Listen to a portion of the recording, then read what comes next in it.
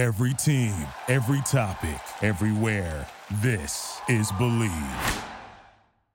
Mary redeemed a $50,000 cash prize playing Chumba Casino this year. I was only playing for fun, so winning this was a dream come true. Chumba Casino is America's #1 social casino experience. It's serious fun. With over 80 casino-style games to choose from, you too could win life-changing amounts of cash. Be like Mary. Log on to ChumbaCasino.com and give them a whirl. That's ChumbaCasino.com. No purchase necessary. Void where prohibited by law. 18 plus. Terms and conditions apply. See website for details. The voice in the preceding commercial was not the actual voice of a winner.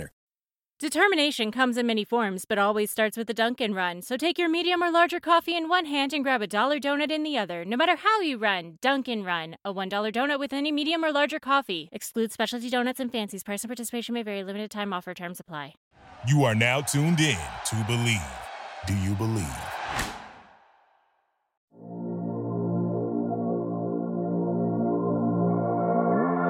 right, welcome in to On My Block, the Green Bay Packer podcast with myself, Amon Green, and my good old friend, teammate, and destroyer, D tackles, Mike Wall. That's it. when we were playing, and so he was our certified in-house badass. Okay, that was Mike's title beyond being Pro Bowl guard for our team during our days together. Hey, what's up, man? How you doing? What's up, brother? Yeah, thanks for that intro, man. I'll tell you what's funny is like, you remember some things that because people say a lot, especially if you're an offensive lineman, you probably don't know this, but as offensive lineman, people say a lot of bad things about you. Yeah, right? No, I know. And so when you get a compliment, every once in a while you get a compliment, you're like, oh, damn, like it makes you feel like you're 10 feet tall. And I can't remember who wrote it, but the nicest thing that anyone ever said about me was that they just said this kid's a damn street fighter. That's the nicest thing. Like, of all the things you could say, like, not that he's good, not that he has talent. It's like, that was the most meaningful. That's the only comment, like, positive comment that I remember was that, hey, man, this guy's a street fighter. Everything else is I just remember, like, negative, like, bad stuff. That's the problem with football, man. If you play offensive line, because all nobody cares about is the bad stuff, right? So we just always think about how negative everything is. False starts, not protecting the quarterback, right? That is the one. I'm serious. I'm not joking now. That is the one compliment that I actually remember. That's interesting. How sad is that? That's sad, right? It's just interesting because you are more than just a bad, punching somebody in the face. You're an athlete, like, during your days, you're definitely beyond that. And then family guy, Wait, I get, they may have been just talking about it on the field, but it is funny. Like, I remember like this, so many nice things written about you and, skill position players and deservingly so. And there's nice things written about everybody, but that was because when I was coming in, for me, it was that, like, that's who I wanted to be more than anything else. You just kind of, how you try to figure out how you're gonna fit in, what your role is gonna be. Yeah. I wanted to be that guy. I wanted people to just hate me. I wanted people to get worried about getting rolled up. I wanted to knock people over piles. I wanted people to think about me so they weren't worried about you. Right. That was my whole thing. I wanted them to worry about me so they're not worried about you. And that was my mindset. I wanted people. I wanted to be like Ice Cube, that one running back you love to hate. Like, oh my God, he's running the ball again. Wow, he's got to drop his shoulder and run And I did. I had a few linebackers, few D linemen, defensive coordinators that voiced their opinion in the middle of the field after a game. Like, hey, you remember Lofa Tatupu? Yes. Oh yes, I remember him. Lofa was a little bit like probably next generation, but he was a complete badass, right? Like, that dude was a bad man now. Right. USC guy. Cardinals, Seahawks. Ken Norton Jr. coached him in college. He was the smartest linebacker I've ever seen. He literally called out our entire game. My last game in Carolina, we played Seattle. He called literally every play, including a flea flicker. He called a flea flicker out of a timeout. And he said, well, here's the point, though. He said to me, the two baddest dudes I've ever had to tackle, Amon Green and Frank Gore, in that order. Nice. That's a compliment. Wow, that is. Because Frank Gore's the bad. Frank Gore, I was in Miami, his year in Miami. Yeah. Frank Gore's one of the baddest dudes I've ever been around. I love you.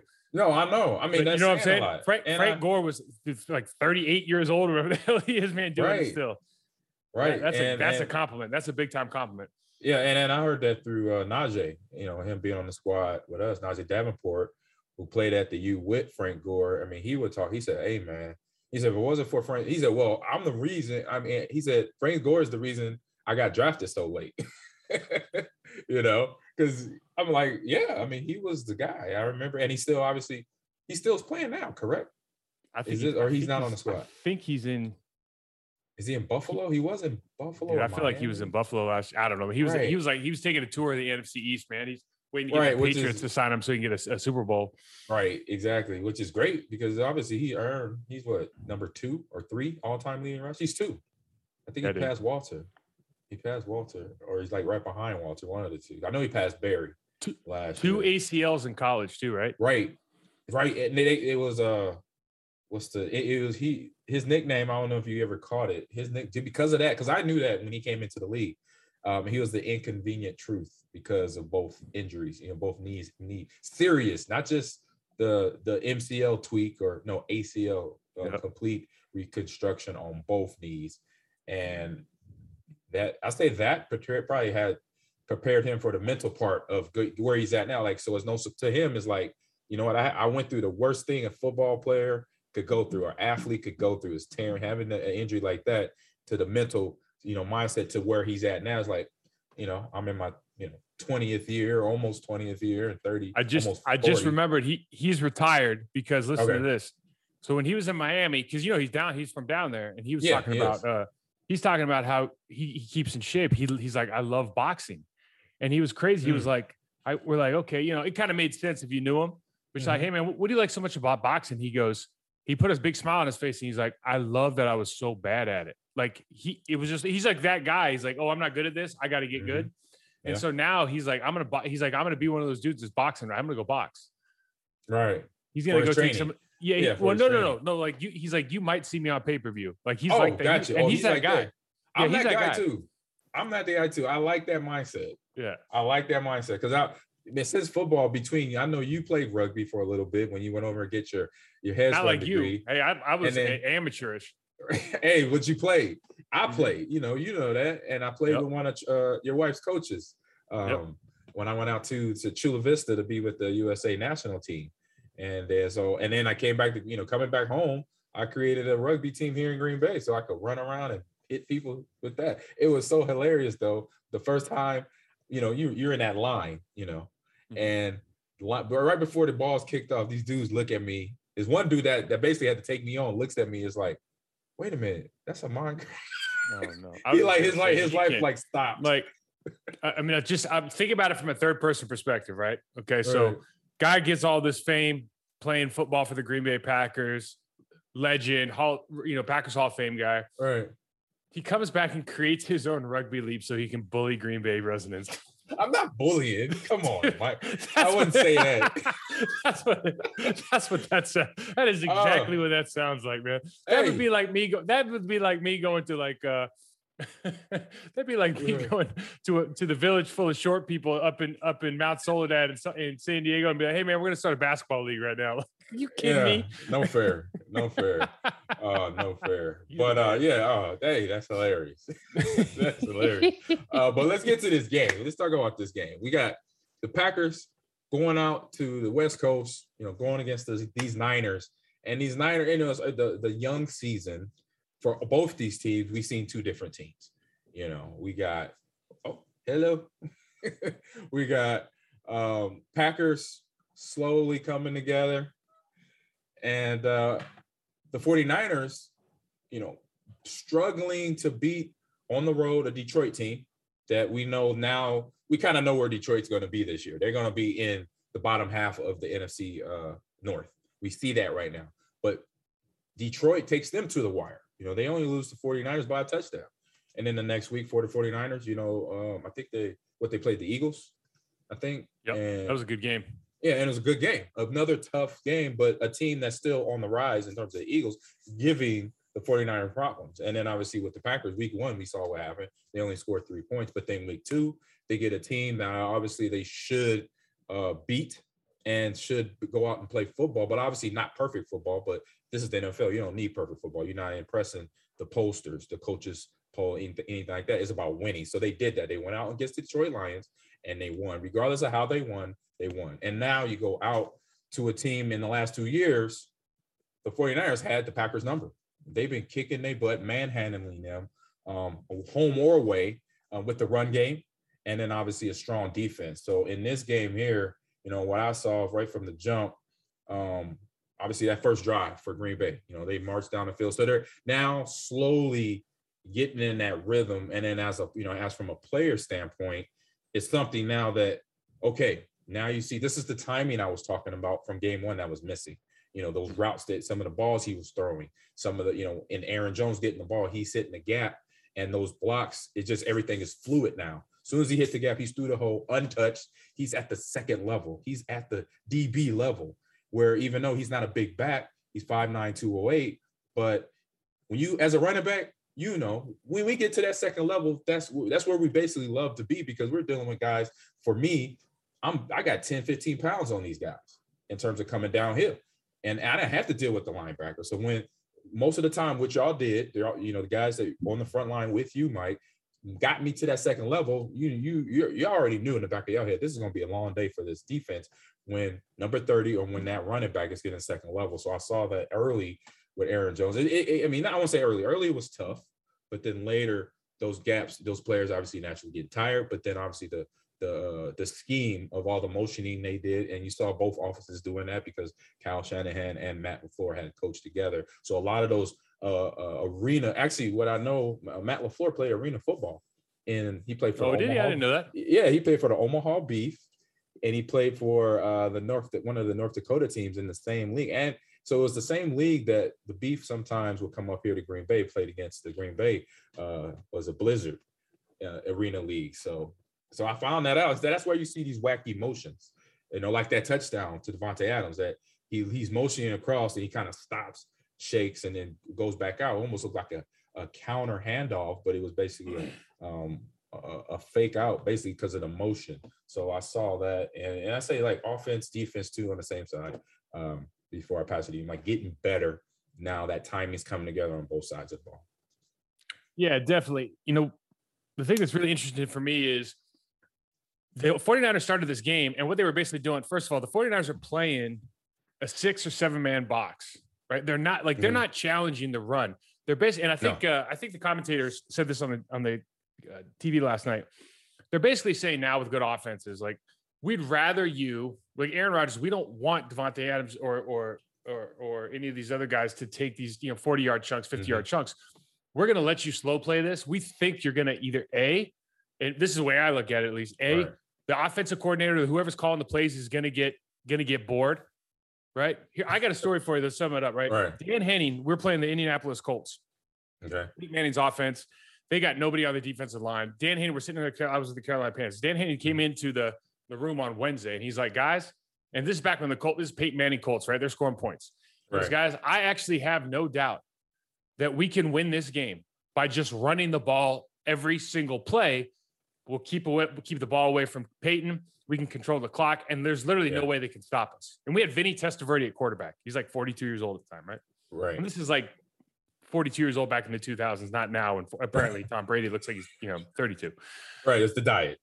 Right. But he goes, Danny Haynes just looks at us and smiles and goes, but damn it, I just can't do it. We got to throw the ball. And he's basically saying, like, I don't have the patience to sit there and watch that, even though it might cost us the game. And of course it did. They ended up blowing us out. Right. But the point of that is, like, these defensive coordinators are going, hey, listen, I don't think you can go from the 15 all the way down to the end zone without getting greedy. I don't think you can do it. Like, I think if you're going to run a 6-man box, right? If we're going to spread out running your 6-man box, or if you're going to have a tight end in the game or 2 tight ends in the game, and you're only going to run a 7-man box because you want to bracket Davante Adams and you're so worried about him, you should run the ball every single play. Right. But 100%. They know that the coach can't do that, or the quarterback's going to make a check. They know that. And so now you're going to get behind the sticks, or we're going to have a holding call. Like, they're basically saying something bad's going to happen. Right. And so you look early in this game, and all they were doing first series, maybe the second series, they're taking Joey Bosa and they're just having him. They're stacking the safety or the corner on that side just outside of him to play kind of a box player, right? And they're taking him and they're driving him down the middle of the tackle of Yosh, who, by the way, had a great game last night. Congratulations to him on his first start. Big time situation, big time player. Like that was monster, right? But early in the game, you saw Bosa penetrating, making a lot of plays, just taking him down the middle and basically cutting off the B gap, even though he's a C gap player, right? They stopped doing that for some reason. They just stopped doing it altogether, and it just became all you can eat as the game went on. So the Niners, it was like a head scratcher. I don't know if the Packers did something different, right, to prevent that from happening, or they just decided, hey, we're too worried about Devontae Adams. He already, Aaron Rodgers already has 130 yards in the first quarter or whatever. Right. And then you see this on the other side, the Niners. Where's the weakness on Green Bay's defense? Well, it's the interior line. Okay, now Kenny Clark was mauling Alex Mack early on in the game. Alex Mack is one of the best centers of all time, but he's a little bit, older now. I saw some of the pressures that he put on him. Kenny Clark's beating him in the run game like really, really bad. Yeah. And so maybe that's part of it, but you're still thinking like, man, given the personnel that we have inside and the success they're having to run the ball downhill, why are you continuing to go outside and let basically our two best players in there, right? Preston and Smith and Gary, you're having them matched up against tight ends, against receivers, right? Letting them set the edge. And then so Preston Smith setting the edge early on the run play to the right. You see this thing, Gary doing it all night, kind of creating havoc. And so it kind of felt like one of those games where you should just, hey, stick with what's working on both sides of the ball. And the Packers, this could have been a higher scoring game, I guess is the point I'm trying to make. Yeah, I saw their potential for more offense, and I'm just happy, obviously, that the guys we have on our side, and ultimately, 37 seconds is just enough time for Aaron Rodgers to pull one out. Right, that was amazing. It was amazing. Amazing. And you talk about that, and it's something that you're going to bring up here with Garoppolo later, and how you say in getting off his spot, and then that too, not even getting off his spot. What I noticed with him. Later in those games, in those crunch minutes and those clutch minutes, basically, we'll find out what you made of. That was a second to last drive where they basically had to get the go-ahead score, the touchdown before that drive where he had the ball was thrown into the ground. I'm like, that whole drive, he just seemed a little bit on edge. He was anxiety coming out like, oh my God, this is where I gotta show that I could be that quarterback. That situation. I saw his true colors starting to flare. I was like, he is panicking. He is backpedaling. He is not being mechanically sound as you usually see him. He drops back. He sits. He processes, from, if it's a flat throw to a corner throw to the slant, all of that. He wasn't even going. He's just like, oh, my God, let me get this ball out type mindset. And it was no mechanics there. And it's a little bit something that you see with, I say Aaron, he had a few plays where he had that, where he kind of almost backpedaling. In a play where that's where you should not be going. So it was just interesting to see his, him trying to manage a clutch situation. So it's like people get in there, you find out. When you say, we said it last week with Mike Tyson, everybody got a game plan until you get punched in the face. So it's one of those things where I saw Garoppolo's true colors, like, when that time's crunch where the game is on your back, you got to get your team in the end zone or in scoring range. What are you going to do? So right now we saw a little bit of panic set in with Garoppolo early in that at the end for the first, I say opportunity for him to drive down and get a score in there. Yeah, it's funny. It's got to be such a difficult situation for him to be in right now. They take all that draft capital and they go. I think they moved to the third round pick, right?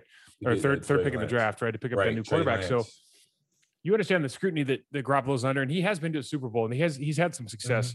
And look, I know the quarterback coach that they used to have there. They got rid of him this year. I think he's with the Chargers now, but he doesn't work on footwork at all. That coach that he had doesn't work on footwork. Yeah, you mentioned this to me. Yep. Yeah, he doesn't know the position. So a lot of coaches don't do that. Yeah, a lot of coaches don't do this anymore. So Garoppolo's got those crazy feet and everything. And now I don't know his coach now, but it looks like he's working on it. And you almost like, for me, you want to root for the guy, not against the Packers, but anytime somebody's put in that situation, you want to give them the opportunity to test their mettle, right? And he did come through and make some plays last night. But like you said, the key to the games in situations like this, when your defense hasn't been playing great, is, hey, just let's stick to what we know is going to work. Let's get Garoppolo off the spot. Because if you put anybody in his face, he starts holding the ball, he starts looking around, he gets happy feet, things that you're talking about. He doesn't go through his progressions. And now we all of a sudden, we create opportunities to have turnovers. We create opportunities to have those third and long situations. And he made some plays last night. His receivers made some plays for him last night. He made some really good throws last night. Yeah, he made some really good throws, but we did get him off the spot. We did pressure him. I thought we did a good job of understanding, like, we're probably not going to beat Trent Williams, right? Although Preston Smith had some good rushes against him. We're probably not going to get his blind side. Let's take advantage of the right side of the offensive line. Let's create some pressure there. And I thought they did a pretty good job, man. I mean, it was certainly a step up from the last 2 games. So you got to, as far as being able to build, you got to be happy with that, but just understand when you play against a really good offensive line or you play against a really elite quarterback, you have to find out what's that one thing that's really going to, you either want to take something away or you want to force them into a situation where they don't like. And, they did a good job. It's something to build on for sure. It's great to get that victory and be able to build on that. Yeah. And I say from a defensive, so we're starting, talking about the defensive side, Joe Barry and that new defensive scheme. So I say for me, the first half was pretty solid, and it kind of, it fluctuated obviously late in the third quarter there when I told you when Jimmy started getting the happy feet, but also that's when he kind of got comfortable and start, hitting the dots, dotting his receivers off and driving down. And the catch, I say the throw and the catch to his tight end. Not tight end, fullback 44 was just sitting in that pocket. And you saw the pocket, for the most of the games, the pockets were pretty good. Obviously, I say probably like 80% of the time, but then you had that pocket sometimes just close like just like a trash compactor on Aaron and Garoppolo, where they're getting that outside pressure to, kind of basically close like a cup and not let them get outside that pocket, because we know Aaron can be dangerous once he gets outside that pocket. So I like that. So with Joe Barry's defense, like I said, solid in the beginning of the game, they kind of fluctuated, gave up the points, but then it's still a part of like learning a scheme. They're still in that year one. This is a new coordinator coming in. So, making sure what they mean, when they're in, a game film review, and he's talking about certain coverages, certain stunts that they're planning, certain blitzes. And they're, obviously, when you learn a new offense, it's just learning what exactly he means, the verbiage, the understanding is like, okay, when you say buzz here, where do you want me to buzz to? Or if you want me to, mug the A gap, how do you want me to, certain ways a coach wants you to sit in the A gap or blitz a certain way, or even, pass throw and things that we know, Mike. So just adjusting to that is going to take time. And now there's, game 3 is that time. Game 1, they're off. Game 2, they kept Detroit out of the end zone. And they kept in the 17 points. This game obviously was a little bit more scoring, but we knew we were dealing with a different offense and a different offensive play caller than Kyle Shanahan. So we know he's a guy that can score points, and he can do it in different amount of ways. I think, what was it about? I looked at the stats list and I saw about 6, maybe 7 players, offensive players, touch the ball as a runner. Kettle. Not only the 2 running backs, but Kettle, Garoppolo, and then I think Debo Samuels and Ayuka as well, all touched the ball on some type of wide receiver reverse or tight end reverse. So he's very creative. So that's where, getting ready for that type of offense to try to slow that down. I think Packers did. Joe Barry and the defense did very good throughout the whole game, especially to cap it at the end and start putting the pressure on Jimmy G. It shows you too, like it shows you why they drafted Trey, right? It shows you why they drafted the other quarterback, because they look to me, you watch them, you just start reeling off names that they have on their team that are just really, like, first of all, Trent Williams is like, I don't know, one of the all-time greatest tackles. Yeah, you talk about him all the time. Yeah, still dominating everybody, right? Like, and Tomlinson's a good player. George Kittle, for me, is the number 1 tight end in the league, because he does it all, and he does it so well, and he can stretch the field. Him or Gronk, whatever, but he can stretch the field. Right? Kelsey's a receiving guy. He's a great player, but I'm talking about guys who, like, George Kittle has highlight tapes of pancaking people, right? So he does it all. They have Pro Bowl fullback. They're Juszczyk, Kyle. It looks like they have some people in the backfield now that can run the ball. They have all those guys in the slot receivers. We have speed everywhere. So to me, they're like a quarterback away from being a Super Bowl contender. Right? You kind of see what they're looking at, and you can see how that offense, with the ability to break, contain, and run at the quarterback position, right, is like, that's the difference in the game, really, right? That's a headache. That's the difference in the game. And so when you have a guy, we happen to have a guy like that. Aaron Rodgers can break, contain, and make plays, and probably arguably the best person in the league at throwing on the run. Yep. Throwing with accuracy on the run is Aaron Rodgers, right? I mean, we're famous for the scramble drill. So you just see how they're thinking. And again, it's like you said, it's so good to get a win early in the season when you're still working on your stuff, working on the scheme, learning kind of how everybody plays together. Yep, exactly. So moving into Garoppolo now, how you mentioned. So explain getting him off the spot and reaping the benefits of that for the Packers defense last night. Yeah, absolutely. When you watch the game, one of the things that you talked about Garoppolo, we just said this is why they moved up and spent all that draft capital to get Trey Lance, because Garoppolo is not a kind of player we're worried about as a defense. We're worried about him breaking contain. We're worried about him throwing on the run. And we know that because it's historically been shown that when you put somebody in his face, it's the same. People have said the same thing about Tom Brady for years. Exactly. How do you get to Tom Brady? You hit him right in the face. You don't come from the side. You don't let him step up. Basically, you don't let these players step up. You make them go backwards. Right. Make them uncomfortable, basically. Yes. So when you have a rush plan as a defensive line, as a box seven, right, as safeties, and you're putting people in front of his face, so you're not trying to rush up field and like get the back shoulder, his throwing motion. You're trying to put people in front of his face, and so he can't step up. He has to back up, or he has to crouch, and he has to tuck the ball. Right. When those situations happen, all of a sudden you start seeing the rush a little bit more. Like you said before, his footwork goes to hell. Yep. You're not seeing the field anymore. Okay, those are the situations you want to put this guy in. And the way you do that is you change what we call you have a rush plan for each quarterback, right? Whether you want to build like with Ryan Tannehill, when I was in Miami, when they went to play the Patriots knew that he wanted to roll out to his right. So they would build a wall on his right side. They would just rush up and basically stop and start compressing. And then everybody else had free rush because it was his backside, and they know he didn't like to backspin out and rush to his left. And so they could pin him in there. Right. And so every team has a rush plan, or they should. A lot of teams don't have a rush plan. A lot of teams should. But you see, hey, what we're trying to do is get them off the spot. And I think the next thing for the Packers is it's like watching the Carolina Panthers right now. The Carolina Panthers, they not only are bringing all these free rushers, but when they bring free rushers, they're guys that are covered up, have a rush plan that is like, I'm going to not just try to go down the middle. I'm not going to try to like beat you to the side. I'm going to try to put myself right in front of the quarterback, so the quarterback can't step up, and he has to face that free rusher 1v1. It's something that, I think when you and I were playing, it was more like, hey, let's get to the quarterback. We're just going to get to the quarterback, or we're going to have a spy, or we're going to play contain. But now you have to be a little more sophisticated because the athleticism of these quarterbacks. You have to know actually where you want to engage him. Like, do I want to engage him on the front foot or the back foot? Do I want him to be able to step up into the pocket? Because with these shotgun series now, the quarterback's 10 yards deep. Dude, that guard, the idea of a guard having to set for depth anymore, that's really not a thing. It doesn't right? Because like, who the hell is going to get Boris 10 yards?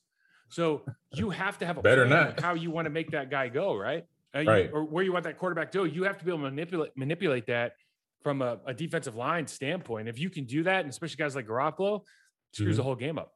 Yeah, Garoppolo being basically a drop back quarterback, not your dangerous get out the pocket, quarterback like the quarterbacks of today, basically, that are becoming successful and becoming, I say, defensive coordinators nightmares. It's something where once you can collapse that pocket, like you said, stepping into the throw is so important, because that's the power and that's the accuracy of the throw for the quarterback. And if that quarterback cannot step into a throw, then a defense can basically, like you say, control that throw. But somebody that obviously, as we've seen, several years now with Pat Mahomes, he's a guy that he can be backpedaling and he can still get the ball there. But now, as we've seen in the last 3 weeks for him, teams are catching up to him now. They're defeating him properly, and he's creating turnover. They're creating Pat Mahomes into throwing interceptions because he's now being figured out. A lot of defensive coordinators obviously studying him. Players are talking. We played him this week. We did this. Put pressure on him from this side, like you say, building the wall to make Tannehill only go one way, force him to his weakness, and that's something that Joe Barry Matt LaFleur from the offensive side can continue to build, and keeping the momentum going. For me, having everybody's timing down, is very important. And going right here to finish up the comments here. So game plan is pretty straightforward. So when you say that against good offenses now, so what do you mean when you say that, Mike, right there? Well, we talked about it before, really, if you're playing against a good offense, you want to be able to, you always want to be able to affect them some way, right? And against guys like Aaron Rodgers, or against an offense like that's historically pretty explosive like San Francisco, what is the best thing for you to do, right? And we're talking about between 10 and 20 ranked defenses right now. We're not talking about the top defense in the league. Right. Yeah. You want to make them go the distance. You want to make that offensive coordinator kind of stay disciplined, right? And stick to what's working. You want to make that quarterback stay disciplined and stick to what's working. You want to give their offensive line a chance to hold you, get a holding call over the next 10 to 13 plays. We would rather slow bleed than just give up plays all the time, because that's not good. The last thing that any of these coordinators want is to just go up and down the field, even if you're not giving up points every single time. The tempo of that game benefits the offense, not the defense, right? Right. And then defensive players, that's when they get out of their technique, because they're just basically in panic mode. It's like, man, who can I cover? How we're going to stop this offense? This offense is getting 10, 20 chunks at a time. And that's frustrating. And one of the things that nobody considers, or we don't talk about enough, is the power of having a plan, right? Like, having a plan is the enemy of distraction and despair, excuse me. So if you have a plan and you believe in it, your coordinator says, hey, listen, this is how we're going to beat these guys. Okay. This is what used to happen on Wednesdays with us. You come in, this is how we're going to beat this team. If it was a formidable opponent and we're like, oh man, this is good defense, this is how we're going to beat them. Right. And we would kind of tweak that over the course of the week. But when we came into Sunday, you believe in that plan. And just that belief alone puts you on a different level as far as how well you're going to play. So having a plan, even if it's just, hey, listen, we're going to make them go the long haul. We're going to do this. And here's why. Here's the numbers on what they do. Usually if it's a 13 play plus drive, they usually have 2 holding calls and a couple incompletions. They get out of sync, etc. You have to be able to go into your meeting room as a coordinator or a head coach and say, this is how we're going to beat them. This is what we're going to do. And you got to sell that so that your players buy into it. And you saw yesterday, that's really what both these teams, I think, defensively were trying to do. Unfortunately, on the San Francisco side, it's like, you guys are trying to take away Devontae Adams, right? Well, we're starting when exactly? Right? They look like they're bracket coveraging, and then all of a sudden they're dropping into zone. Aaron Rodgers is throwing to spots half the time, which means they're not playing man. It was a little bit confusing because they were kind of giving the Packers everything they wanted. They're giving them the 6-7 man box and playing 2 shell deep. Maybe they're not giving up the deep ball after that first one. But then you're like, well, wait a second. You're playing that 2 shell so we can run the ball if we want downhill. We got the screen game going because you're not playing man with Fred Warner, because Fred Warner is the only guy who's going to blow up the screen in that instance, right? With the speed that he's going to take to for running or somebody to block him. And then you're also giving him all these windows. Like, you hear Aaron Rodgers after the game talking about, I was going to check this window, then this window. He's talking about windows, man. That's zone coverage. That's zone coverage. Man, that's not man Everybody coverage, bro. That. Right? So it was that whole thing was a little bit confusing for me. And it's like one of those deals where it seemed like it, at least in part, they got away from what was effective at maybe early in the game. Right. I mean, you see that last drive, and defensively, like this is what you're talking about. And I see it as I'm like, wait a minute. You got one of the best guys in that situation. You got one of the best receivers and the best quarterbacks duel that you're against right now. And I think, obviously I'm in Wisconsin watching the game, and I'm like, okay, cover. If you got to tackle 17, tackle him. Right. At least get a flag. Don't just let him go straight up the middle and catch the ball. It was great, obviously great placement with the ball by Aaron, throwing it to him, and he was backpedaling it in, but he's warmed up now. But automatically, as soon as the play is called in the defensive huddle, you already know, okay, whatever coverage we're in, if it's man, if it's zone, 17. If I'm a DB, I'm thinking about 17 the whole time. I'm having an eye and a half on him. I'm like, if I'm on the right side of the field and he's on the left, I'm looking who's on my side, then I'm peeking where he's at. If he's in slot or if he's outside. Because slot, that means he's most likely going to come my way. He's going to have a corner or a dig coming my way. And that's where he caught the ball at dead center field, where he already took a hit, probably 10 minutes for that, where a hit, most likely he shouldn't have been in the game. But, you know, football, sometimes we already know. I knew Devontae is like, I'm not coming out. I got to finish this game. You know, he took that big hit from the Tart, and it was like I said, and he gets back in, makes that, then comes back in the final drive to get that right up reception, and then second reception at that for another 17-yard game to basically get a Mason Crosby in field goal range. So it was just that for me too. Also was like that was a little like surprise, like how you not want to put two guys on him, bracket him. I don't care how you're doing it, but in that situation, he should not have caught the ball, but he did. Glad he talking did. About, you know, and the Packers win 30. Yeah, Packers win 30-28. So we're talking about players. We're gonna bring in some, you know, new little section called Player of the Game. And I'll say for me, I was just talking about the guy, Davante Adams.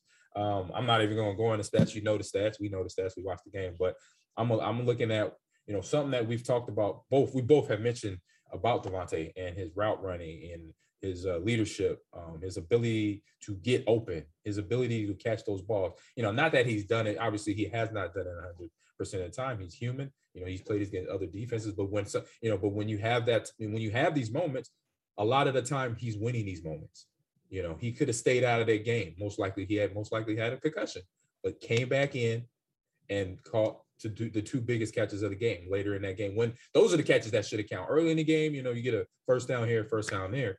But late in the game, those are plays that count. And then your teammates, your coaches, and then opposing teams that are watching film, they're like, okay, we're taking note of this. All right, this is what happened. You know, third and it was fourth quarter, 37 seconds to go.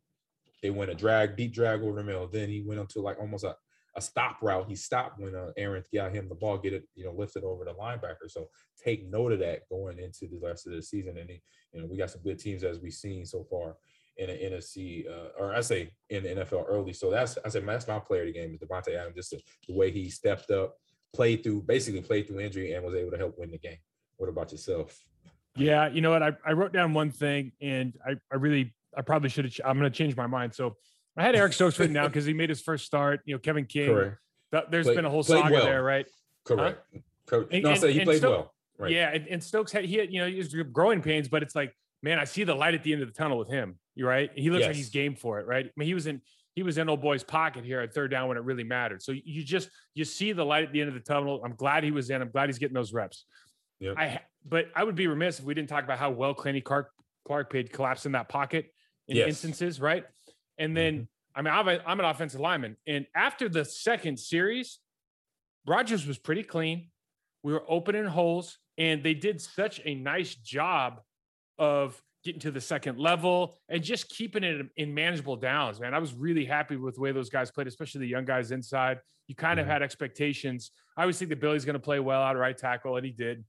Right. And then the young guy, Yosh, coming in and playing left tackle. We weren't sure how that lineup was going to be changed.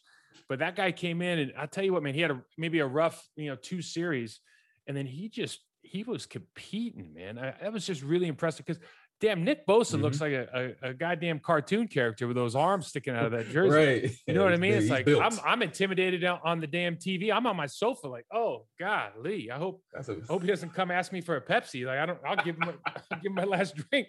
But I'm telling you, he played really well. Those guys played really well, and it was fun. So I'm gonna give it to that offensive line in general, just because that's who I am. Yeah. Hey, I watched a lot of the blocking, and I said it was just I could count on one hand how many times the pocket actually collapsed on both Aaron and Garoppolo. Which that's not bad. 5 times, 6 times where the pocket's collapsing on your quarterback, but sometimes it did collapse and Aaron stepped up. I think they did it one time. It was a 3-man rush, and it looked like they had him, and he just stepped up and then off to the left and was able to get the completion out to his receivers. But still, that's still a win because you're getting back there, as a defense. And for that, also, not only if you don't get them, you collapse the pocket, that offensive lineman is obviously thinking about that, especially one that's already worried about trying to stop, Kenny Clark, trying to stop the defensive front. Preston Smith, Rashard Gary, he's stepping up. He is showing, why he should be playing out there. And these players have to do that. The player can't leave it up to the coaches of picking them out. Oh, you're going to be the starter. Why are you going to be the starter?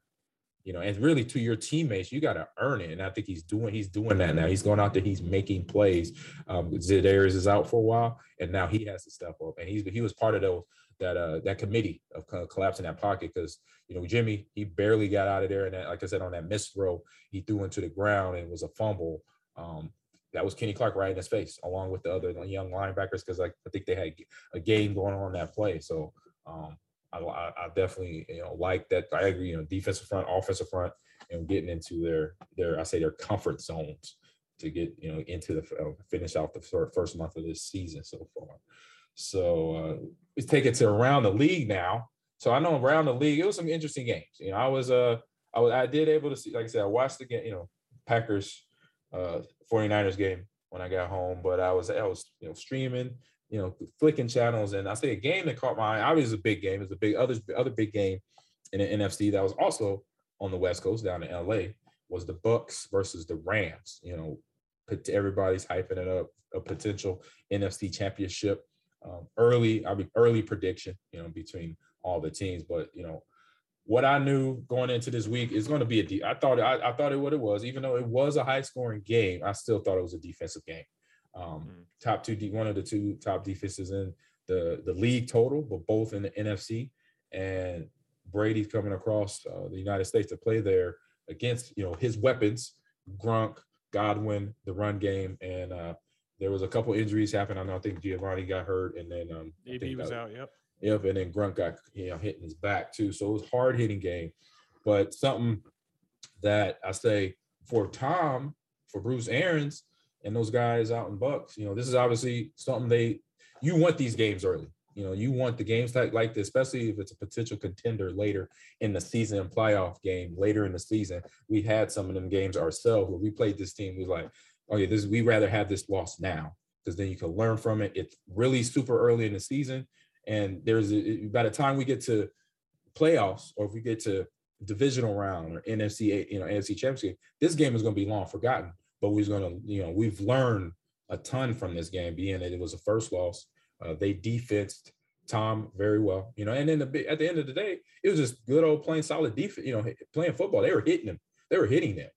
Like seeing Grunt. He got it. Wasn't an illegal hit, just got hit hard. But that's what I think teams let off of because they get behind the Bucs or any team that Tom Brady's on when he's at the Patriots. You saw they get out in front, and the team defensively kind of gets discombobulated. They're not really hitting hard. They're not sticking to their fundamentals. The Rams, on the other hand, they stuck to the fundamentals the whole game. They were hitting hard. They were putting pressure on the quarterback and the wide receivers to get open. And that's where you saw the interception happen, or you just saw where Tom and the Bucs offense couldn't do a whole lot early and later. I'll say later in the game. Early in the game they were doing it, but later in the game was just that Rams defense played 4 quarters of football in all aspects of getting the rush in there and also playing great on the back end. Yeah, that was a great game to watch. It was entertaining. Matthew Stafford just looks like he's a good fit for what McVay's trying to do. He also has a ton of weapons. As it happens often, when you get up on another team and you can pin your ears back and you have an Aaron Donald, just the fact that he's on the field is going to make everybody really nervous. They move Jalen Ramsey around a lot. He's a shutdown guy, but you can't just say, okay, we're going to take away the left side of the field. He's moving around all the time. So it puts I think it put the Buccaneers in some different situations that maybe they'll be ready for next time they play them. They expect to see these guys in the playoffs, I'm sure. But yeah, it was a good for week 3. It's all you can eat, man. It's a great game. I don't put too much stock into week 3 games, but it was definitely a good test. It was fun to watch those guys. For me, the game that just is the most confusing game of the week was watching the Chicago Bears try to play football against the Cleveland Browns. I do agree. You can have it. I just, for me, and this goes into our trench warfare segment a little bit. So we're talking about offensive line versus defensive line, but it's bigger than that. You have brought in a new quarterback, Justin Fields, the future. Yes. the city of Chicago, the state of Illinois is hoping that he is the first superstar quarterback you have ever had. In franchise history. In franchise history. You don't know if Matt Nagy isn't playing him because he didn't want him. He wanted Mac Jones and the general manager went the wrong way or the owner went the wrong way. Right. You don't know if he's not playing him because Andy Dalton got paid $10 million and they feel like they have to play Andy Dalton. Yep. You don't know why you're not playing this guy. You just know that he looks better. You know that the team thinks that he should be in the game from the way that the veterans are talking about him. Mm-hmm. You know that they don't want Andy Dalton to play football for them.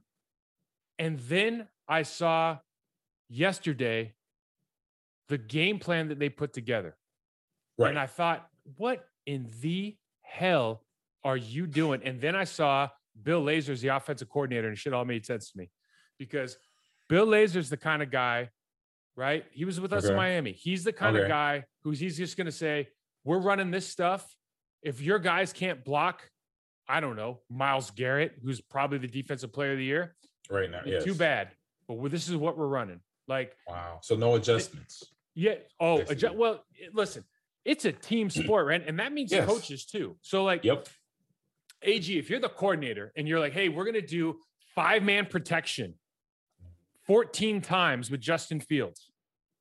Okay. Knowing that we can't block 3 out of 4 of their down linemen by ourselves. Right. I got to go as the offensive line coach. Hey, listen, you could fire me, but there ain't no way we're doing that because we'll get our asses kicked. You're going to hurt this franchise quarterback. He got sacked 9 times, dude. Right. I think in our best season, Brett might have got sacked 15 times or 16 times the entire season. The entire season. He got sacked 9 times in one game, man. Right. Like, you can't do that to a guy, and especially a mobile quarterback. Huh. That means your scheme is so trash for who you have it personnel-wise. And is nobody saying anything? And it's almost like questions were asked with Adam Gase, right? Remember when Adam Gase got Le'Veon Bell and they're like, he doesn't really want him, so he wasn't playing, he wasn't getting his looks. This happens this has happened before in the NFL, right? Like we picked up Jamal Reynolds that one year and everyone's like, what the hell we picked this kid up number 10 for from Florida State, right?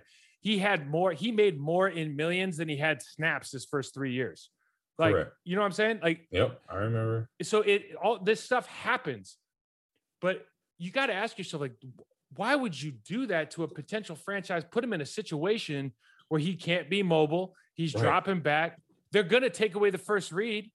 Yep. You're going to play man coverage, take away the first read. Like I'm not a Bears fan at all, but I'm a football fan. And I'm like, dude, you can't, because what happens here is now there's all these questions about, okay, do you even want this guy? Your offensive line goes home and feels like shit. Sorry for the language. You feel terrible. But they do. I mean, and rightfully so. You gave up 9 sacks, but it's like, bro, you don't have a single person on your line that can block Myles Garrett.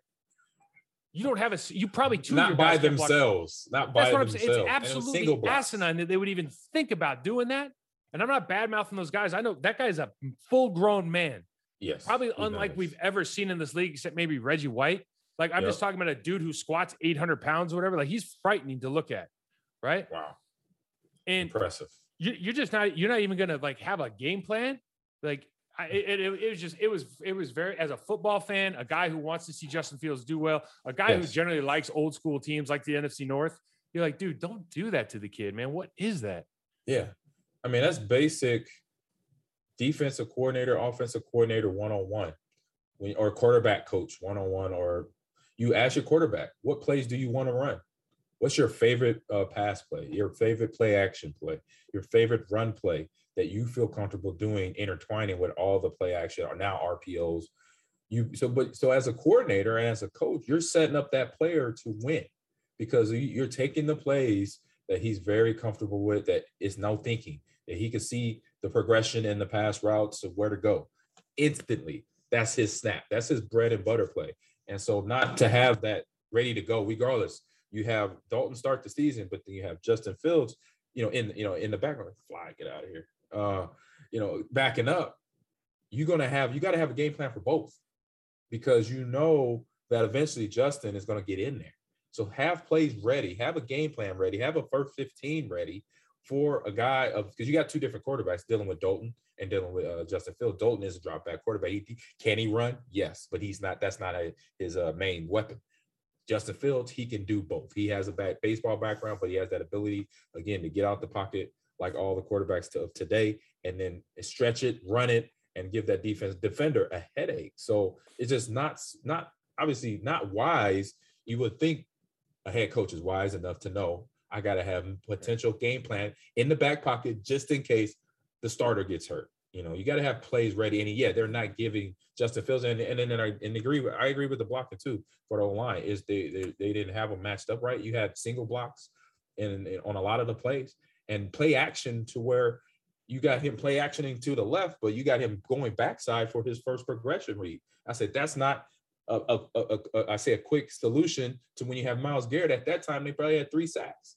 He's like, you would think you would not do that. You want to give the kid more time to throw the ball and not get hit or bothered trying to, get the ball out of the backfield with, to his receivers. It's just, I like in my mind, I sat there, I saw that score, I saw the highlights, and I'm sitting there and I close my eyes, I picture like being in the offensive meeting room. Right. And I don't know I don't know the line coach there, but I know the assistant line coach is Dominic Raiola, who was like a badass center for the Detroit Lions for a long time. Like that dude knows football. Yes, and I can't imagine that he is just sitting there during the game plan going like, oh yeah, this is going to, you know what I'm saying? Like, oh yeah, sure, coach. Yeah, this is going to work. No, our guys will block him. Like, oh no, let's do 5-step drops and let's do all these 5-step drops and hold the ball for 2 pats. Like I just, you know what I mean? It's just one of those things where there's so much going, and this is what fans don't understand sometimes, man. There's so many egos in the room and there's so much nonsense going on aside from the product that you see on the field that it just like, for me, I get you can probably tell, like emotionally angry about when coaches almost just to spite, not to spite, but just because their egos are so big, they don't do what's right by those players. Like, man, if you're going to take the L, dude, take the L running, like keep passes, run some stuff where the guy's got a chance, dude. Right. Don't just put him back there to die. Right. Yeah. What do you think was going to happen? It's so frustrating because you don't know how's he going to come back from that now. Dude had 9 sacks in his first game. I mean, I guess you can only go up from there, but it's like you could got hurt. You know what I'm saying? Yep. Between getting hurt and you say you can only go up from here, and like you said, it's that mental side of it. Like when you think you're going to think on somewhere, if you're a good player, what did I do wrong? And you're asking, I'm pretty sure you could potentially be questioning stuff. What did I do wrong? Was I, did I not get my feet set? Did I not go through I couldn't find my first progression in the throw lineup? What was I doing? Did I hear the play wrong? Did I come out of center wrong? So he's going to hopefully not do this, but potentially question himself and his game. And once a player gets in its own head, then that's tough to come back from. You could come back from it. You just got to be aware of it and be able to fight through it, with the coaching and on top of that, because you're trying to respect your coaches at the same time being a young player, but then also you play football enough. He won 22. He was 20 and 2 at Ohio State. He was in big games. So he should know on his own mindset, when you hear an adjustment or a coach say something that doesn't add up, you be like, coach, I hear what you're saying. Or he might not even have to say this to his coach. Just like say it to himself. I got this. I know what I'm doing. The coach is trying to coach me up, but he's wrong right now. Because I've had coaches do that where, Amon, I want you to do this and that. I'm like, oh, you about to get me killed going over a cover 2 middle. I was like, don't do that. Well, it's the oldest thing in the world, right? You see so many athletes that come out and they get into a space and it becomes overwhelming for whatever reason. And he's not the kind of kid, and again, like I'm watching highlights. I watched about a half a quarter of this like really live game, and I watched all the highlights and everything. You're trying to pick up stuff, right? Right. But what you see is inevitably the game speeds up for him now. And I'm not just him. We could talk about literally every player in the offensive line, everybody, but we'll just focus on now the game speeds up. Now you're seeing the rush. Now the clock in your head's going for everything is more enhanced. Everything is faster than it should be. And what are we trying to do as coaches? we're trying to slow the game down for him. That's it. We're trying to act simplistically. It's not like the Cleveland Browns were getting run by the Texans last week until Tyrod Taylor got hurt. Correct. Like they were going up and down the field on them. Like they're not unbeatable, right? You just have to have a plan in place to be successful. You can't just be hoping for the best against arguably who I think is going to contend for the defensive player of the year in the NFL. Sure. Yeah. You know, every single year he plays from now on, probably because he's got it figured out. Yep. And it's like and then you got Clowney, you got all these dudes over there. You got Malik Jackson's over there rushing the. I mean, they got boys that can rush. Right. So you just got to be really, really smart and deliberate in how you treat that quarterback. But I know there's other games going on. That drove me insane yesterday. No, that was a good game, and good things. And then obviously staying in a little bit of NFC North and a little NFC West. The Seahawks, starting off the season pretty good, but then losing to the Vikings in a well defense game. Just seeing that game, I saw little highlights of that game, and Vikings defense definitely stepped up and put in Russell in different situations. Situation where he made him work, and because early in the game it looked like it was going to be a track meet because they went right down the field. Russell got in the game plan. If it was the first 15 or whatever they had going, worked, got the ball in the end zone with a touchdown throw to DK Metcalf right away first drive of the game. And same thing for Minnesota. They went right back down the field. But obviously I went away from the game and missed the rest of the game, but seeing the score, but then watching the highlights, seeing the defense step up for the Vikings, getting that, putting that pressure because Russell is a scrambling quarterback, but it's just like any quarterback. You step up in the pocket, you close that pocket fast. And what he likes to do, get outside the pocket. You get him where he stays in or even in, just be aware defensively, how he can throw the ball on the run and get in that position. I believe the Vikings, which they are a defensive team first through the head coach, definitely did that and stepped up and got that win there. So NFC North getting, they're not the best conference, but they got some tough teams. So they're going to definitely beat each other up going into the playoff run for 2021 here. So we're going to get into our trench warfare. So breaking down, little things that we saw detail wise, offensively or defensively or whatever we saw. And something I mentioned earlier is what I saw with the run alleys for Aaron Jones early in the game and certain parts of the game where they were there. And the timing with him getting the ball is coming along. Him seeing his run fit. So that means that lineman coming off the ball and he's getting to where if it's a single block or a double team block where they're then pushing up to that second level and seeing Runyon and seeing them young offensive linemen do that is beautiful because then, with a double block, then, shifting up to that second layer of linebackers to get those getting good linebackers like Warner blocked, getting in his way, opening these alleys for Aaron. It was looking good. It was looking, I'll say, efficient and bam, bam. As soon as you got Aaron getting the ball, he's hitting through the hole. He's getting hit at 5 yards and then falling forward for another 2 yards. So that was another big thing for him, falling forward as a running back, having had awareness for that because that's extra yards. That gain goes from a 5-yard gain to an 8-yard gain because they'll spot the ball where you stop moving. And that was good for him, So I like that aspect of it, that running back, seeing the gaps, seeing the run fits coming, and then, setting up his blocks too, to where like the one on the goal line where it was a counter. He started to the right, but then saw the way the blocks were going, is able to jump cut back to the left and basically walk into the end zone. So he is doing a good job of letting his linemen work for him to get the ball, in the end zone and ball up the field. So this would be another block to stack on top of the other to move up. And then obviously, my little critique here, other critique is just Aaron getting in his groove, getting his mechanics down. Some of them were a little loose at the end of the game. He was getting pressure on them, but he was able to convert. I know the coaches, fundamentally, I remember back in the day trying to, hearing the conversation of them trying to coach Brett and his technique, planting his feet, throwing, but we already know Brett did his own thing. And sometimes, older quarterbacks like Aaron now, where he's at now, he knows what he can and can't do physically throwing that ball. He could backpedal a little bit, but not a lot.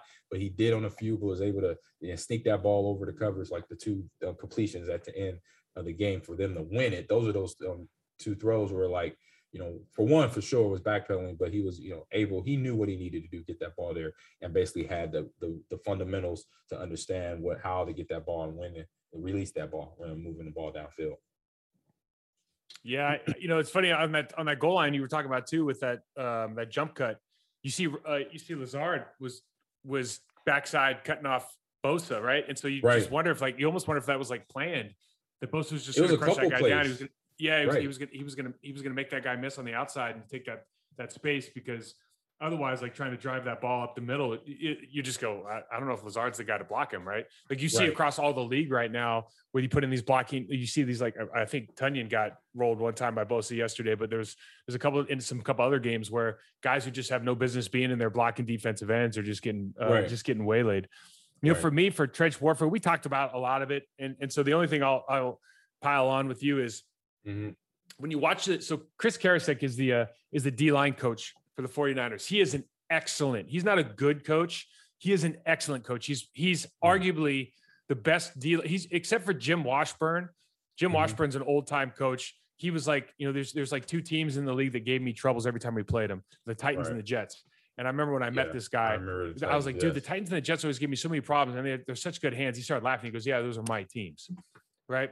Like Chris Karasek is one of his disciples. He coached up in Detroit for a while. He's a really, really good coach. The way he teaches his defensive linemen is they're penetrating, but you see they're almost all in track stances. I don't know if you noticed that last time when you watch them, but across the line, they're all in track stances and they're a little bit narrower feet, right? They're kind of elongated and their hips are up, right? They're flat backs. They want to attack that line.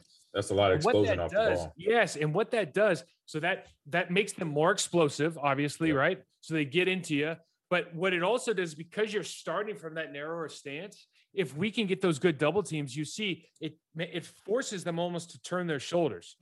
And when they turn their shoulders, we're not necessarily moving them vertically, which we'd love to do, but we do move them horizontally, creating that space. And then it always allows that backside guy to get up on the second level. And so that's kind of, you're always giving up something, right? Now, Ndamukong Suh was like one of the few guys, especially in his prime, that could get in that stance and then immediately go back to square and play however he wanted, right? He wouldn't get turned as much. Move his feet. It's because all forward. Yeah. When they double, they get turned, especially the young 99 is a young player still. You see him, he gets turned, and now we can rise to that second level and get on guys like Fred Warner, okay, who's a great linebacker, but not the biggest guy in the world. So they really need those players to stay off him. So he's his second year there, I think.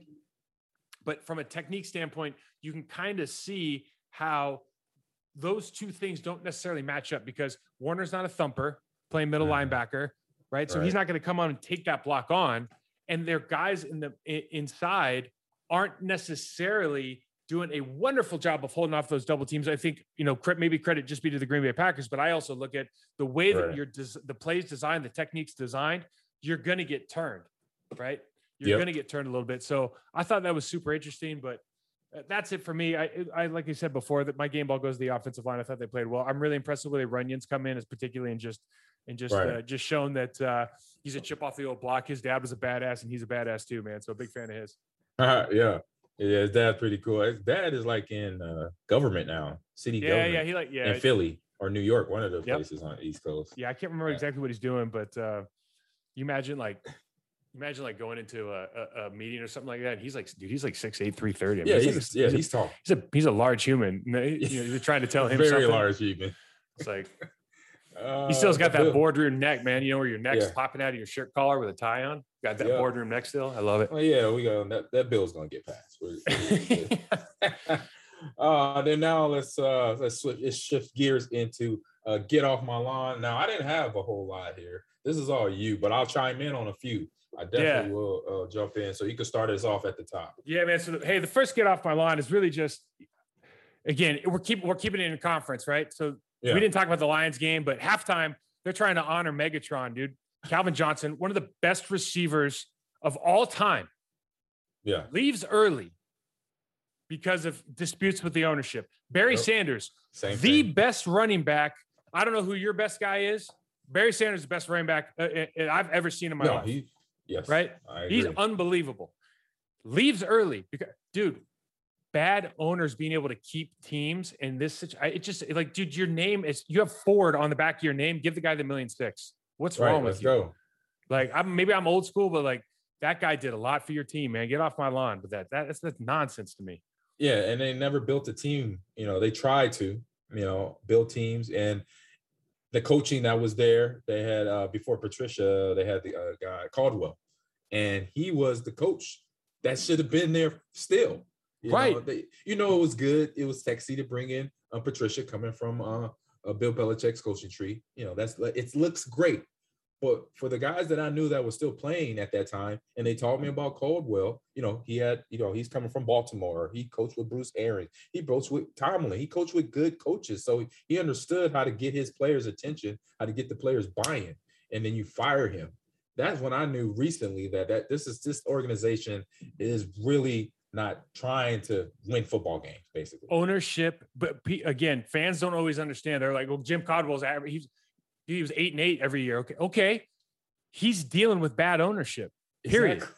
That is it. That they have systemic problems within their building. Everybody who's ever been part of the NFC North knows it, right? Yeah. Look at who they've drafted. Look at Matt Mellen's track record. I mean, it's a shame, right? Because there's so much opportunity. You want all these guys to succeed. Not everybody can be successful, but you shouldn't always be bad, right? That's why Dan Campbell got a 6-year deal, right? Because they're like, Dan Campbell's like, it's going to take about 6 years to change this culture. I want you need to commit to me more than I need to commit to you. Yeah. And it happens that, they're not the only organization. I played down in Houston where it was the GM and the owner, McNair at that time, Rick Smith. And then, I come in 2007. It was just, I thought, I was like, as a player, okay, I for one, to be honest, full disclosure, I've said this a few times, I did not want to be there. It was a negotiating fight. I say typhoon by my agent. I find out later some other stuff. But long story short of it, I get down there and I'm like thinking, okay, I'm going to bring in leadership. I'm going to bring in that, start, developing that culture of winning, being accountable, showing up to do your job in practice, showing up to the weight room, busting your butt, getting ready in the offseason, all that. What I've learned about football before getting in Houston, I get down there. Ooh-wee. I looked under the hood, Mike. It was a whole lot of stuff broken. I was like, man. So I knew right there, I needed help. I put up the bat signal, man. It was rough down there because of the culture. And it started from the top down. Yeah. So game week, we're playing against the Tennessee Titans. This is no lie. And you know how the Tennessee Titans used to be the old Houston Oilers organization. They had employees that worked up in administration wearing Houston Oilers jerseys in the facility during the week we're playing them. It's clueless. That when I saw that, and I was like, that was like halfway through the season, like week 7, week 8. Then I said, this is why the Texans are where they're at. Right. Because you got administrators, you got secretaries wearing Warren Moon's jersey, wearing Earl Campbell's jersey. It's like, how you want to develop a winning culture when you haven't let go of a team that is a whole nother team that's still playing in the league. That's one of them. That's one of them from an aspect of like the culture. Like we're trying to build a winning organization. That's not us no more. That's not our identity. And obviously that goes into the player's mindset. We're sitting in that game playing against the Titans where we lost by 3 points because Barona set a record in NFL at that time for 6 field goals over 50. But the mindset of the players during that game, I remember we're actually, first drive of the game, we get stopped, we come off, and then Tennessee rattles off some points. So by the end of the first half, we're down 21-0. And I'm coming to the sidelines like, hey guys, it's okay. We're going to get the ball because we're having drives. We're getting consistent. We have first drive was like 4 plays and we were out. But then the next drive was like 8 plays and we got the ball in the red zone and we ended up kicking a field goal, or we didn't, or we missed or whatever. The ball, to me, I'm coming to the sideline. We're getting movement. They weren't stopping us. We're stopping ourselves. But the sideline, every time I come to the sideline and say that, I see some of my teammates on suicide watch. And I'm like, man, it's second quarter. And the game is not over, And we end up coming all the way back, losing by 3 points because of a kicker hitting 6 field goals over 50. So it was just that mind. I was just like, wow, they threw in the towel first quarter when we were down 14-0. I'm like, you can't have that mindset. That's the mindset that obviously keeps the team kind of like the Lions. in that situation where they don't know how to develop winners. They don't have that mindset to win, because we know, when we think about winning, what do we got to do? We got to show up to practice. We got to show up to watch film. We got to hit the weight room. And then on Saturdays, on Sundays and Thursday nights, Monday Night Football, you better go out there and bust your butt and play football. And it's not, like I said, it's just that word, that culture is not spread very wisely down there. I'm saying Houston and over in Detroit there for sure. Yeah, it's and just to another one of these get off my lawns was, everyone's going to play hard for DC. We talked about this before. Dan Campbell's going to get those players to, like, everyone said, oh, they're going to play hard for him. We know they're going to play hard for him. Right. It's almost like, aren't you supposed to just play hard? I don't understand. Like, I never understand why the media guys and player, I just don't understand the concept of, like, when you're out there, your name's on the back of your jersey, right? Like your mom's watching you. Exactly. Why do we have these coaches that can get players to play hard? And why is that? I mean, that's a great thing, I guess, but really, what do we need to do? Like, as a detail thing, right?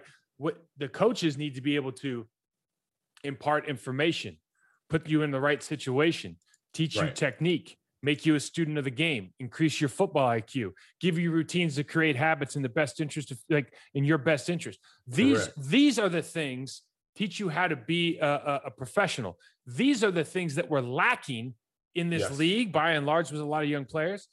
And we keep talking about, oh, well, Dan's going to get him. And I'm not picking on Dan. Dan's a great coach, and this is a big deal. But it's always like, oh, we're going to give him to play hard. It's like, hey, man, Dan's going to be successful. I'm a fan of Dan Campbell. Right. I know Dan Campbell. I'm a fan of Dan Campbell. I want Dan Campbell to do well. Dan Campbell's going to be successful because he's going to teach players how to be professionals in right now what has been an unprofessional environment. And we need to stop talking about, he needs to get more talent. Sure. We need to stop talking about, okay, he's going to get him to play hard. Okay, no, he's going to teach them how to be professionals, because that's what it takes. Like, you need to get off my lawn with all this nonsense about, it's just, some guys are playing hard, some guys are not. Like, dude, it's easy, man. We'll just fire those guys. That's easy. Right. And because that was something, I remember seeing a quote from Michael Irvin when Jimmy Johnson came to Cowboys, before obviously that whole organization changed in the early 80s. And I remember him saying a conversation that he had when Michael Irvin comes in and he goes into the office with Jimmy Johnson, and he basically gives him a list of names of players. He said, get them out of here. He said they don't show up to practice. When they do, they're half-assed. When they don't watch film, they don't break down film.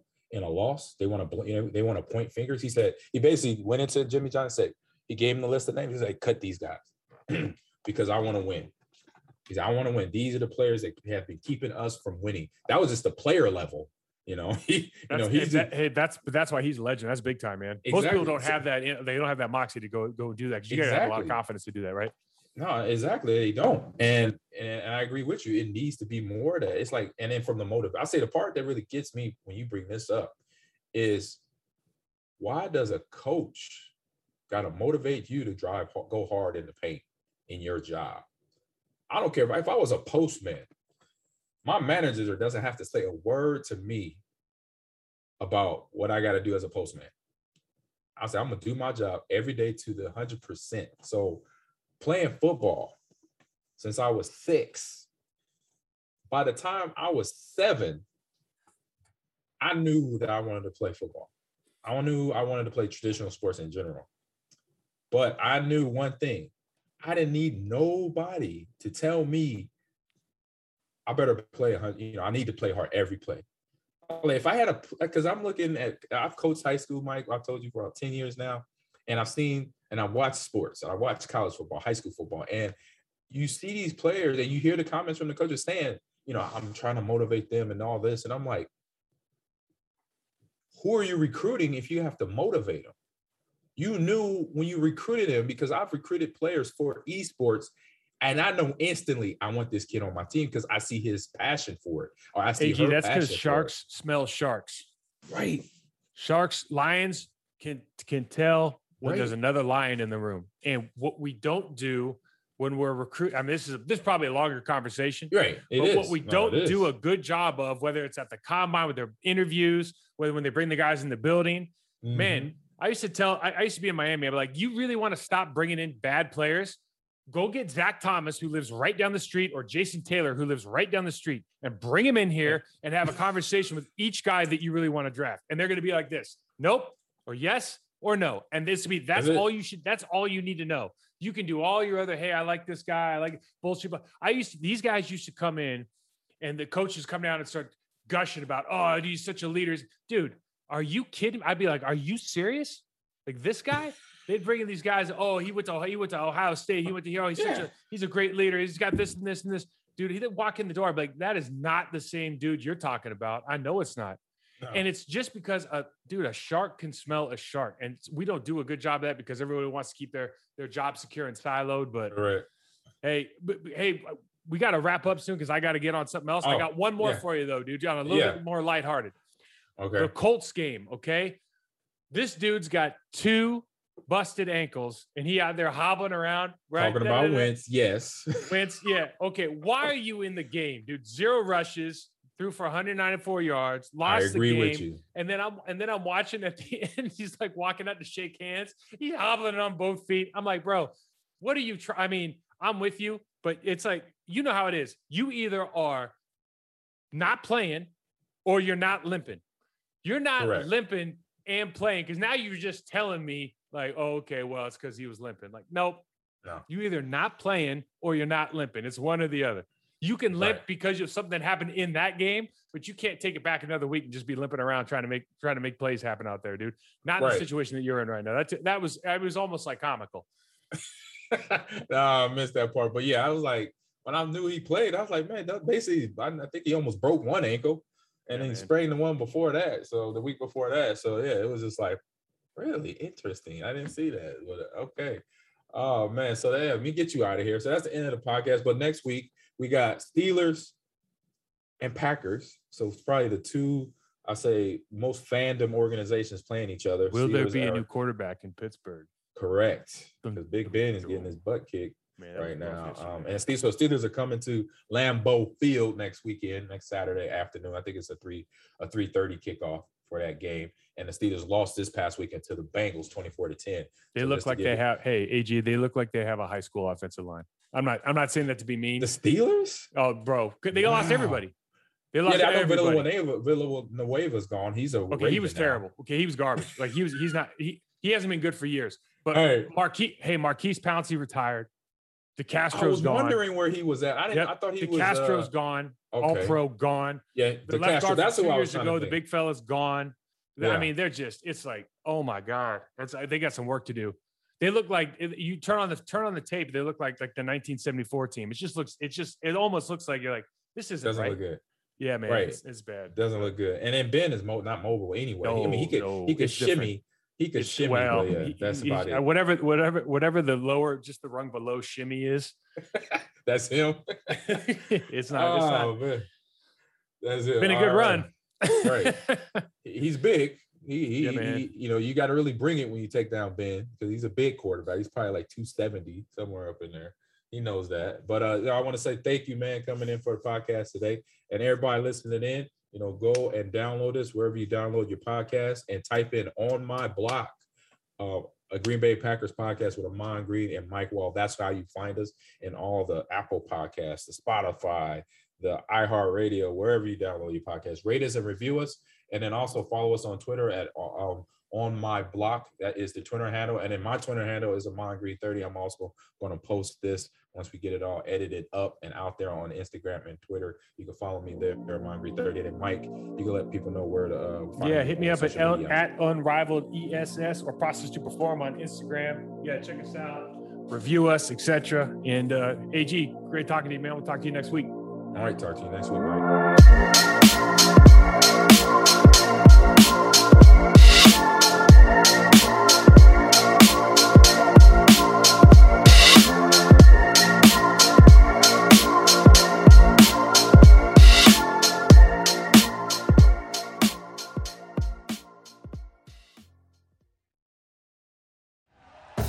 Thank you for listening to Believe.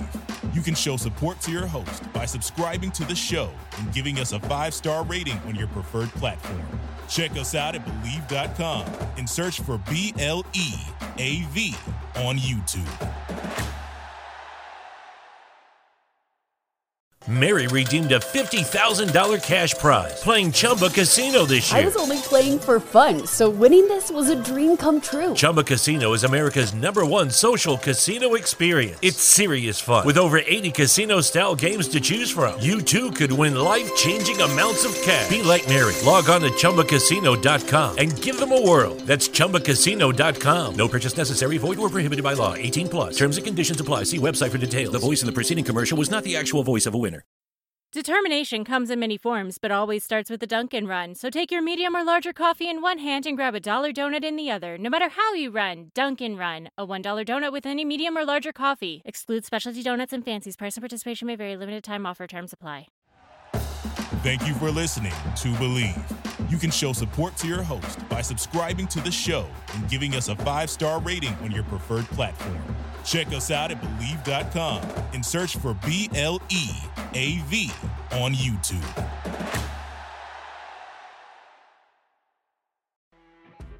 You know when you're listening to a true crime story that has an unbelievable plot twist that makes you stop in your tracks? That's what our podcast, People Are the Worst, brings you with each episode. I'm Rachel. And I'm Rebecca. We're identical twins who love true crime cases that make you say, didn't see that coming, and we hate the people responsible for them. Listen to People Are the Worst now on Apple, Spotify, or wherever you get your podcasts.